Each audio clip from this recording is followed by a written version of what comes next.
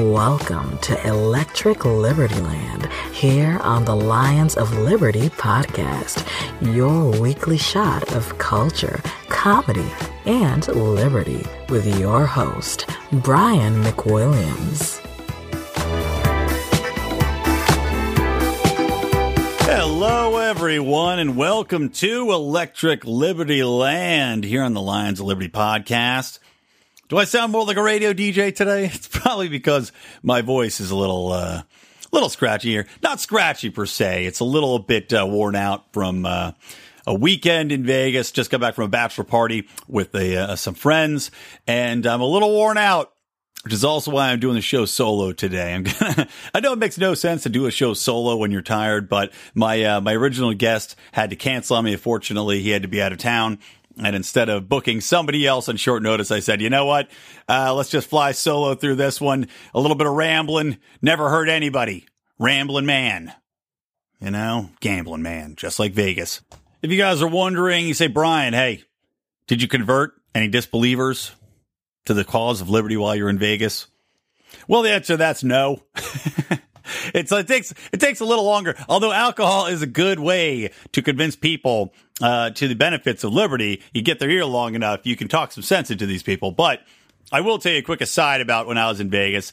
So the one time I did get to talk about libertarian values was that a bunch of these guys, they were in from Maryland.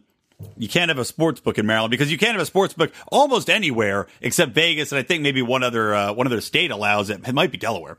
And the reason for that is ridiculous. It all comes from this big background wherein, you know, they were trying to combat point shaving and they were trying to combat crime and the mafia's involvement in sports gambling and betting.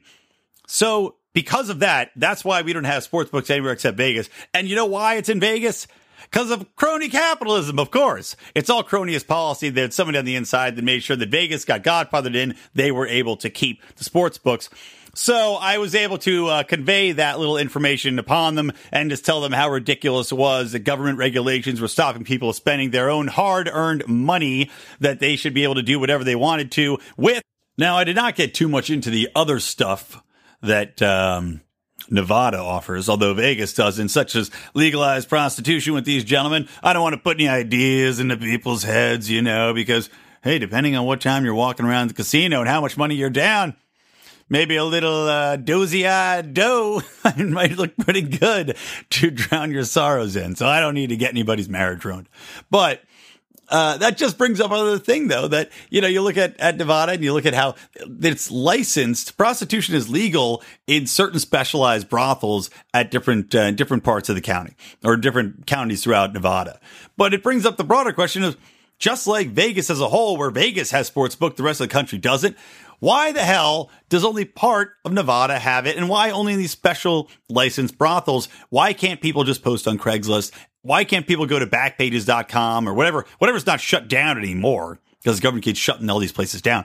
Why can't they go on there? If you want to sell your body, you should be able to. If you want to engage in a voluntary transaction with somebody else, with a sex worker, you should be able to do that. She controls her body. You control your body. It's both voluntary interaction. What's the problem? Who's it hurting? Nobody.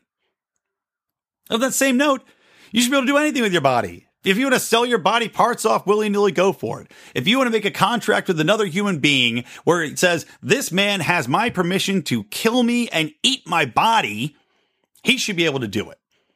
Now, that sounds crazy, like crazy rambling and ranting, but in Germany, people had that exact arrangement, and a guy went to jail for it. But I mean, if that's a contract you're making, that's a contract between you and another person. That's a private contract. The government should have no authority in that circumstance to press charges for murder. If it's a pre-agreed on, he's going to eat this body, go for it. Maybe my family needs the money. Government, who's to say? And on that note, I'm sure you're itching to know where you can find the show notes for this episode, which is, of course, episode number 8 of Electric Libertyland, which means you could go to lionsofliberty.com/ELL8 to find this. You can find all of the archives for Electric Libertyland at lionsofliberty.com/ELL. And also, guys, make sure you check out the other podcasts. Mark Claire on Mondays with in-depth look at different personalities in the libertarian movement. John Odermatt on Fridays, Felony Friday. That looks at felonies on Friday and the criminal justice system. And also, guys, check us out on the different platforms we have. Twitter, for example, at Lions of Liberty. Come join the Facebook forum. Make sure you have a picture. Otherwise, we're not going to let you in. Also, I usually say nobody with a picture that's a tiger as an avatar gets in. But I'm not sure if somebody's just trolling me now and changed their picture after we let them in. But there's a guy I was interacting with on Facebook just today about Milo Yiannopoulos, who I will talk about at length towards the end of the show. But I was having a nice conversation back and forth with him. So I don't know. Maybe I got to change my tiger avatar face policy.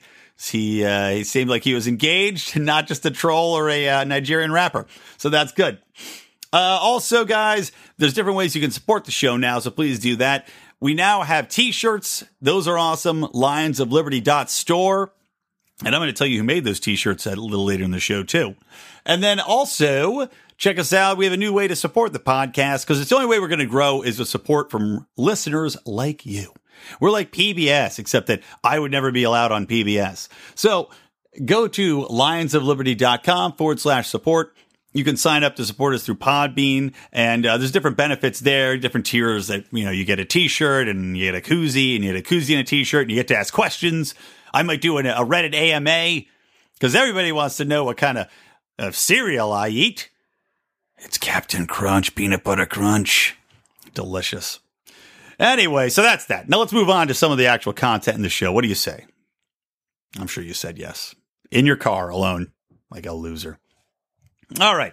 So first thing I want to talk about, guys, there is a women's march. Well, there was a women's march, right? That took place.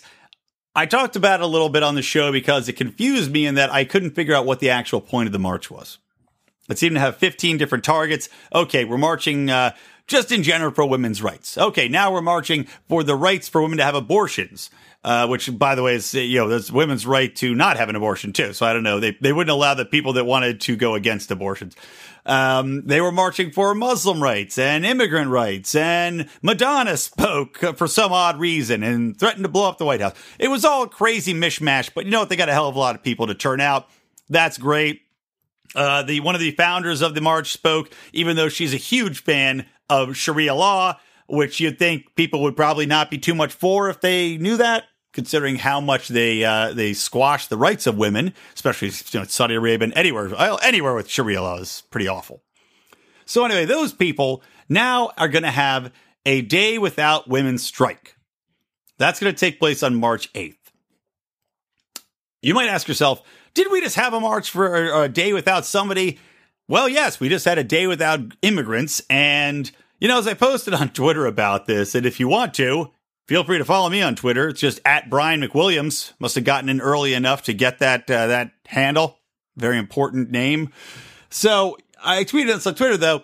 I don't know if this day without immigrants is going to go over so well, mainly because unlike you social justice warriors, you elite people who can take off days at a time or, just take off classes or do whatever the hell you're going to do, they actually have to go to work. So I'm sure the nation's workers said, well, I kind of want to feed my family. And it's not worth it to me to risk my job to take this day off just to make a statement, which, again, I guess people kind of appreciate it. And look, God forbid, I'm not saying you shouldn't protest. You should. And I am also a huge advocate of hurting the business. If you want to make a statement against a business or a business practice, then hurt the business. But this is a political statement. And a lot of the businesses that people actually took a day off from going to work, a lot of these immigrants, they got fired. And people are saying, oh, how dare you can't fire them. But a lot of these people, number one, they didn't show up and they didn't say they weren't coming, intentionally, mind you, to make the impact felt. So if you're a business owner, say, look, I gave you a job. And especially if you were an illegal immigrant, I gave you a job at the risk of my business. Because if somebody comes and cracks down on me, I'm now risking my business to give you employment when you might not even have legal status in this country. You might not have a real Social Security card. I'm taking a risk. And now you just screwed me by not showing up to work. So a lot of them got fired. Now, the day without women's strike, I'm sure nobody will get fired because that would be a whole big firestorm. And I'm sure a lot of these women are doing jobs that are not simply easy to replace, like a lot of, you'd say, lower end immigrant jobs would be. So on March 8th, here's what I'm saying we should do, guys. It's a day without women. I'm saying here on Electric Libertyland, and I apologize to all the women out there, but you're free to come on in and join in the fun. I'm saying that March 8th is a bring your stripper to work day. Now, granted, some of those strippers might take off the day because it's a day without women. I know that. But I'm hoping there's a lucky few that we can ply with money to come on in, and we'll have a nice day of drinking and strippers at the workplace. It'll be wonderful. The women will be home. We'll go out and get some hot wings. It's going to be fantastic, guys. So I'll be putting around a petition anytime now. And just voice your support. Go ahead and tweet it at me. We'll get that day with, we'll call it a day with hookers. No, I mean a day with strippers. Shh. Don't want to say that too loud outside of Nevada. Okay, next topic. Real briefly, I want to talk about Michael Flynn getting canned as National Security Advisor to Donald Trump. I don't want to go into too much here. Just being said, enough people have talked about this now that I don't want to harp on it. I do want to talk about the new appointment of H.R. McMaster. So, leading up to this, the scariest thing about Flynn, I'm sure you know the background now, but, was that he was caught speaking with Russian representatives in advance of Trump coming into office. Now, granted, the scariest thing about that is that he was being monitored by the CIA when he was a private citizen. Remember that. Private citizen. So the CIA or the NSA is monitoring his communications in his private life while he's a private citizen. And then somebody within Trump administration, somebody from the deep state, let's be honest, leaked that information to the media to damn Flynn. And meanwhile, the FBI did an investigation into the actual conversations that took place, and they said that nothing in there was anything that really needed to be covered up. Nothing was giving away secrets. Nothing was nefarious. It was just a conversation, which, by the way, Hillary Clinton's camp also was speaking with the Russians in advance. And Flynn was talking about the sanctions in place, talking about probably lowering the sanctions and what they could possibly do. Barack Obama's people also were in touch with the Russians during his campaign before he was president. So it's all just a whole load of BS, basically. Flynn's a sacrificial lamb in this circumstance because people are out to get him. They're trying to undermine Trump at every turn. So no, I'm not going to say that Flynn was an amazing guy. I'm not going to say even that I think he would have done a great job as a national security advisor. But it is scary to see how people are trying to pick off each and every one of Trump's people one by one. The people in this deep state who are reaching up and just trying to undermine him at every turn. I mean, that's terrifying if you're a president. And I'm hoping that more people are going to wake up to this. I think on part of the problem, Dave Smith was saying it, and I agree with him. I've never heard so many people talking about the deep state. We're talking about it constantly now in the past few weeks in our own little Lions of Liberty internal chain, with me and Howie and Mark and Rico, all of the guys that you hear on this podcast. We have an ongoing dialogue. And we're saying that it's kind of crazy to think how this is all coming out and becoming, they're pulling the mask off. They're opening the curtain and showing what's going on, all the machinations beneath the surface of this. And that's amazing. And I'm hoping that people are picking up on it. Now, moving on from that, H.R. McMaster, the new national security advisor to Trump. Who is the guy? Is he good? Is he bad? I don't think he's going to be great. I'll tell you that much. In reading a bit about him, they're calling him a warrior scholar, which is always interesting. So this man's a warrior scholar. The reason they call him a warrior scholar is that he had written a book which is widely renowned called The Dereliction of Duty. And hold on, I have to look the exact title. It's very long. Dereliction of Duty. Lyndon Johnson, Robert McNamara, the Joint Chiefs of Staff, and the Lies That Led to Vietnam. And it's basically a text breaking down the Vietnam War, what went wrong, how all the tactics fell apart, and also he goes into damn Johnson and damn all these chiefs of staff because they basically took a tact wherein Lyndon Johnson did more just to try to stay elected than he did to actually end the war in Vietnam or take the right tactics in the war in Vietnam. So I've not read the book. This is just what I have read in little snippets, but it sounds fairly interesting. And from the outside, you say, okay, so this is a guy who's not afraid to criticize the system, and he's not a guy that's going to rush into wars. Knowing that he wrote this whole text on Vietnam, which is the war of war, well, was the war of wars, as a lesson on what not to do.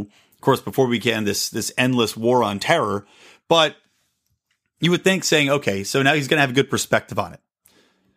But then I read the comments from one Senator, John McCain. And John McCain thinks that McMaster is just going to be the bee's knees, and that, frankly, terrifies the living hell out of me. John McCain said, I give President Trump great credit for this decision, as well as his national security cabinet choices. I had the honor of knowing McMaster for many years, and he is a man of genuine intellect, character, and ability. He knows how to succeed. He could not imagine a better, more capable national security team than the one we have right now. Now, if you know anything about John McCain, which I'm sure people do who listen to this podcast, John McCain is a goddamn buffoon. The man is a warmonger who seems to want to go in and get boots on the ground and always take action in other nations and has no problem trying to topple dictatorships and topple other and basically destabilize regions at a whim. And he's been doing the same damn thing for the past 25 years.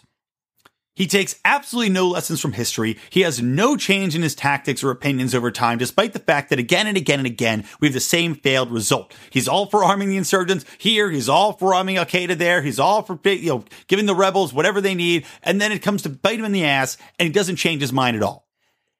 That is what an idiot does. And John McCain is an idiot.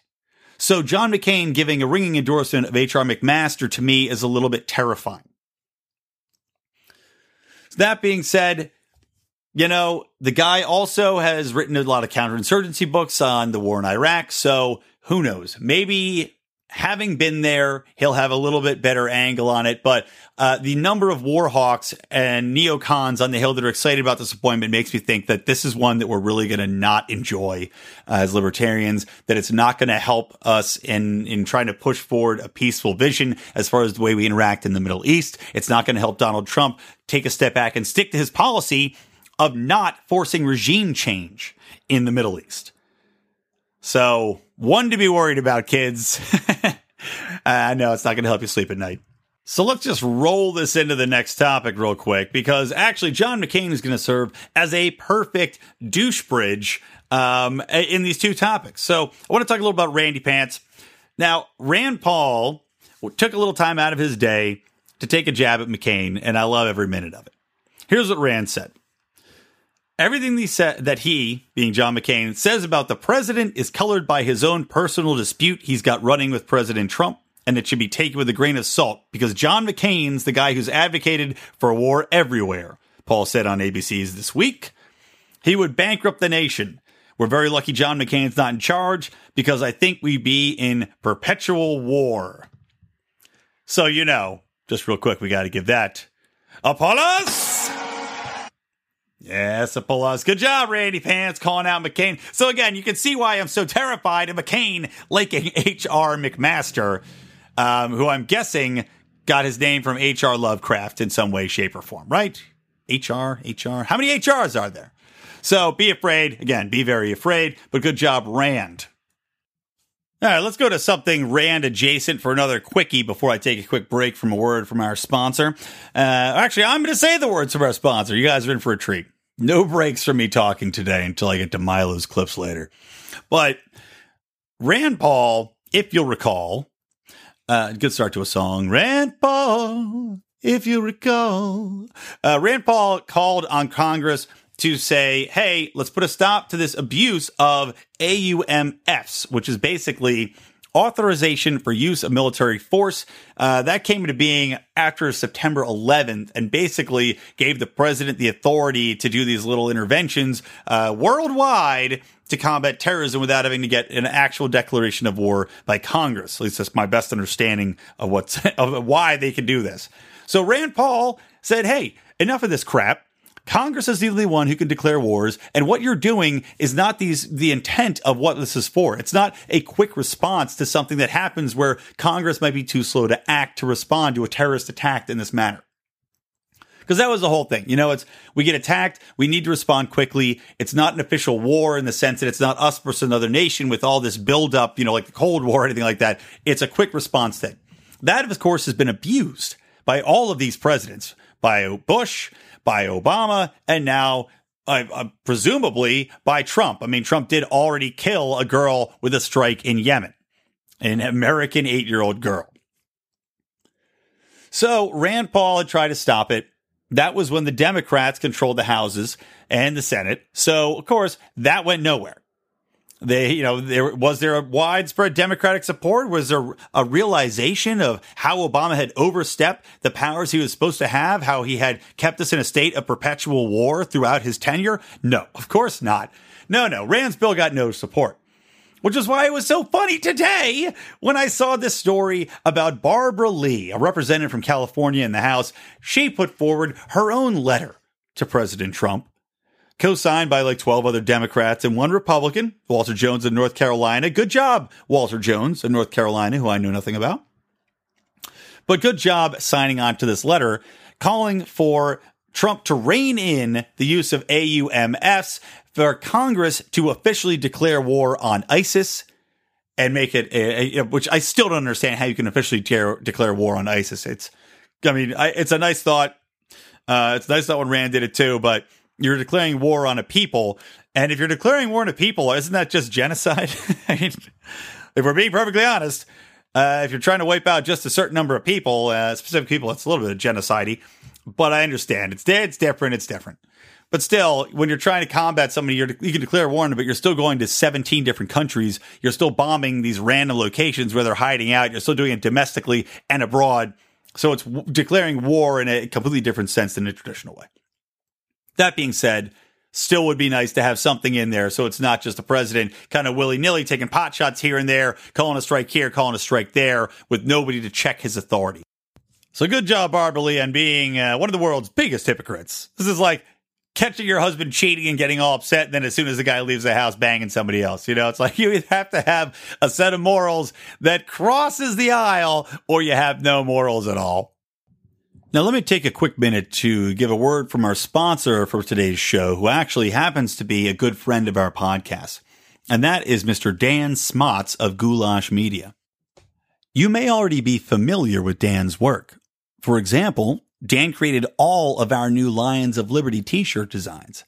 And on top of that, he also famously created my very own Mr. Johnson's Liberty Hood graphic. If you remember Bill Weld holding up little Gary Johnson as a puppet in the land of make-believe, that was the work of Dan Smots and Goulash Media. But Dan also does an entire range of creative services. From graphic design to videography to wedding videos and wedding photography, audio editing and production, Dan can do it all. Now, Dan's based out of the Quad Cities in Illinois, but he's happy to travel, and I highly recommend that you hire him for anything you might need. With over 10 years of professional experience, he's not going to let you down, and you'll also be hiring a friend in Liberty. Dan has been a longtime supporter of our podcast. In fact, he credits Lions of Liberty for being one of the reasons that he's really been brought into the Liberty movement.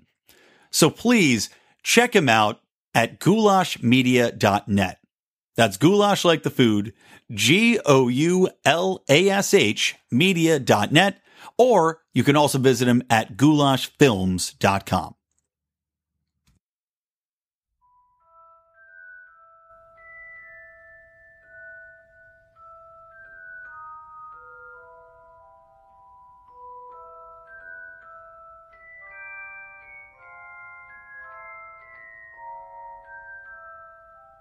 I'm a gay man and a child abuse victim. Between the ages of 13 and 16, two men touched me in ways they should not have. One of those men was a priest. My relationship with my abusers is complicated by the fact that at the time, I didn't perceive what was happening as abusive. But I can look back now and see that it was. I still don't view myself as a victim, but clearly I am one. Welcome to the wizarding world of Donald Trump and Milo Yiannopoulos. Yes, Harry. There be wizards here. Now, why am I playing Harry Potter music? After that break, you might ask yourselves. Well, I'll tell you why. It's because if you've been following along with Donald Trump and everything we've been saying about Donald Trump, you know that we consider him a wizard of the highest powers. And this comes from a Scott Adams blog, the guy who created Dilbert, where he lays out what a wizard is. And basically, a wizard is somebody that can manipulate people's minds through the use of words, that can take negative situations and turn them to his advantage easily. And if you caught Milo's press conference today, and the masterful way in which he has turned all of the negativity that came about from this podcast he recorded over a year ago, wherein he was accused of condoning pedophilia, you will not doubt that Milo is the Harry Potter to Trump's Dumbledore, and that maybe Breitbart.com is the Hogwarts. Now, a little bit of history. So Milo was on a podcast called the Drunken Peasants Podcast. And he was on there and he talks in a very glib way, very sarcastic, very off the cuff, and he always has and always will. Now, what he said in this podcast is this. In the homosexual world, particularly, some of those relationships between younger boys and older men, the sort of coming-of-age relationship, those relationships in which those older men help those young boys discover who they are and give them security and safety and provide them with love and a reliable sort of rock where they can't speak to their parents.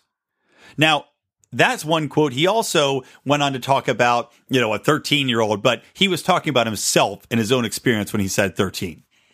But everybody latched on to this comment about young men and older men, or younger boys and older men. Now, let me just lay this out. If you're not familiar with gay culture, if you're not familiar with the way it works sometimes in homosexual relationships, let me lay it out for you, because I have a lot of gay relatives. I have a lot of gay friends. I've seen this often.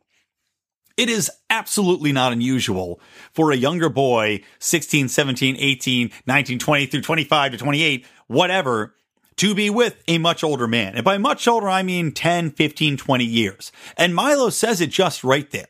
A lot of the time, these kids can't talk to their peers because maybe they're not out of the closet fully, or maybe they are, but they can't talk to their parents. Or, as what happens a lot of the time with LGBTQ, they may have been actually kicked out of their house. So they may be staying with an older man. That older man might be providing a lot of support for them. Now, that doesn't always mean that they're in a sexual relationship. Sometimes they're just friends. But even if they are in a sexual relationship, this is between two people. They're providing a lot of care, providing a lot of support, and it's nothing nefarious. It's not like, these kids are being molested or taken advantage of. They're consulting adults. So when you hear this, these people saying, oh, he's advocating for older men to be with these little kids, that's not what he's talking about at all. And this interview was taken out of context. It was blown up by a conservative media outlet called Reagan's Battalion, and you should take it with a grain of salt. It's just silly, it's ridiculous, and it's insulting, to be honest. And the fact that the left and right-wing media jumped on it and disseminated it so quickly and condemned him so quickly shows you where their priorities are. When MSNBC is jumping on a gay conservative for talking about what is frankly no closed secret within the gay community that people older and younger often will date, then you know that this is just a witch hunt. And Milo says this much. Now, my background is in public relations, so I want to examine this from a PR standpoint because it is sheer wizardry when you look at it, and it was brilliantly handled by him and his team. So let's look at what happened and the way this all rolled out. So the news breaks, right? The next day, Simon & Schuster, the publisher of his book, drops his book, which is one of the dumbest things I've ever seen a publisher do, or a company do for that matter. Why? Because they already took the risk when they signed him in the first place. They stood by him through all these violent protests. So look, guys, why don't you wait another day and see how this thing's going to play out?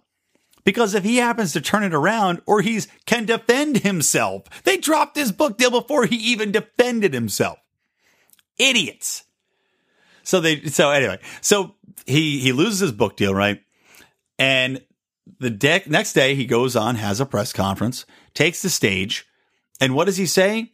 First thing, he comes out and says that he was abused, that he was a victim of abuse. And one of them was a priest. So right away, he's setting himself as a victim and somebody that is human, because Milo also comes across as this really hyper aggressive guy that doesn't give a damn about anything, doesn't care. Now he's a human. Now he's relatable because he has been molested in the past. But however, not by an older gay man that he was in a relationship with. And he goes on to explain those comments. So he comes out strong with the humanizing angle. And then the next thing he says is that he's got a ton of people lined up for his book. Well, no shock there. It was #1 on Amazon. Of course they're going to be lining up. And now he's going to have much better deals coming his way. Tons more money up front. Tons more money on the back end. Brilliant. Now, what's the next thing that Milo faces that might be an obstacle to him? Well, Steve Bannon is gone from Breitbart.com. So all that's left is a husk of a media reporting entity that still has a following, yes, and is the reason Milo has blown up, arguably. But it's also associated with the alt-right. It's also associated with a lot of negativity, a lot of sexism, a lot of anti-Semitism, a lot of racism. So, what does Milo do? He gives all the credit in the world to Breitbart, says how they've supported him, even though over the last couple of days, they've kind of pulled back from him, but says how they've supported him through everything, says that he always will consider them friends and he treats friends right. And by doing so, he has to step down and resign from Breitbart because he doesn't want to have any more negativity pile on his friends and his company. Now that is genius. That is witchcraft. Because you see, he's now separating himself. He's separating himself from an entity that has nothing but negative associations for him. He's already gotten his audience from that website.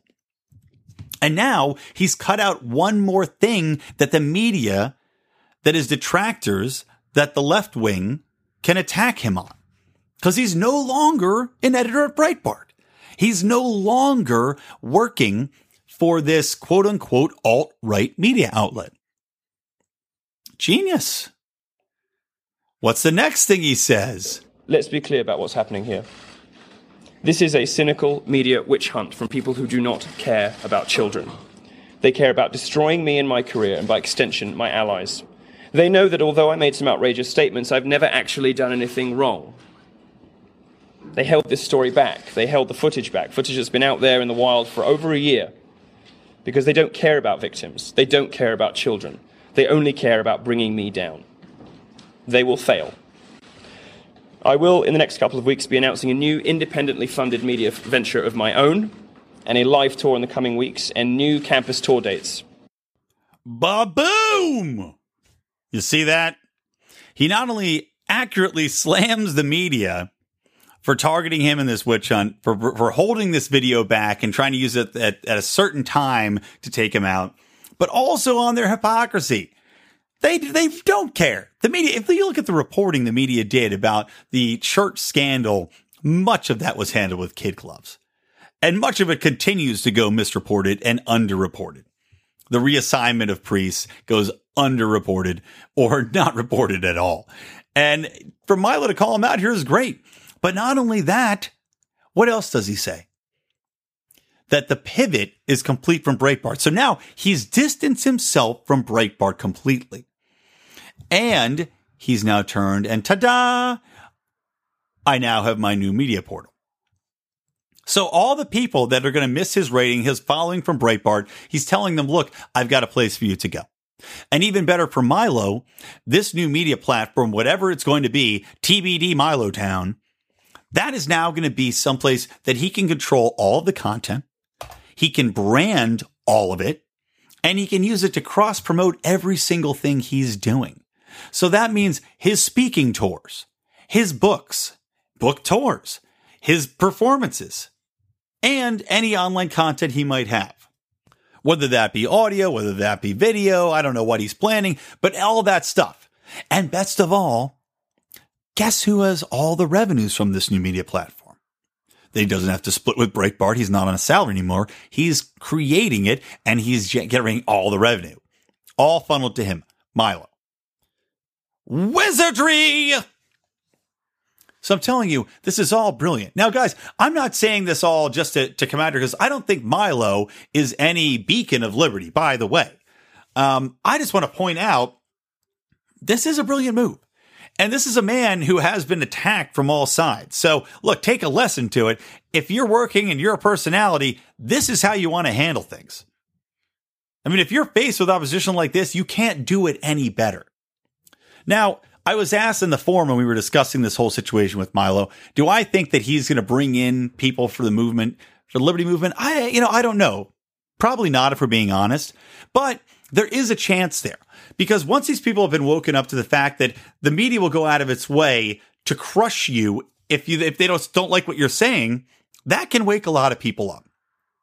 And all you need is a crack in the armor to wedge your way in there, just to start a conversation. That's what people don't realize. If you can simply start a conversation with somebody, then you have a chance to open their mind up to the ideas of liberty. We all had to start somewhere.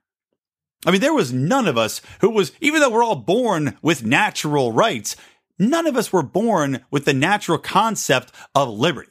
I mean, maybe John McAfee was. He was pretty good off the cuff. But the rest of us, we had to learn from somewhere. And then you go deeper and you go deeper and you get into Mises and you get into Rothbard and you get into the Lions of Liberty as clearly the pinnacle. But when you see Milo out there laying down the truth, exposing the face of the media for what it is, that's a good thing. Whether or not you like him or don't, some of what he stands for, well, I guess actually, really to me, all of what he stands for should be applauded. Even if we don't agree with what he's saying, even if we don't particularly like a lot of the alt-right, I know I don't like a lot of the alt-right rhetoric coming out of it, although I'm very much anti-PC, but what Milo is and what he stands for has to be supported.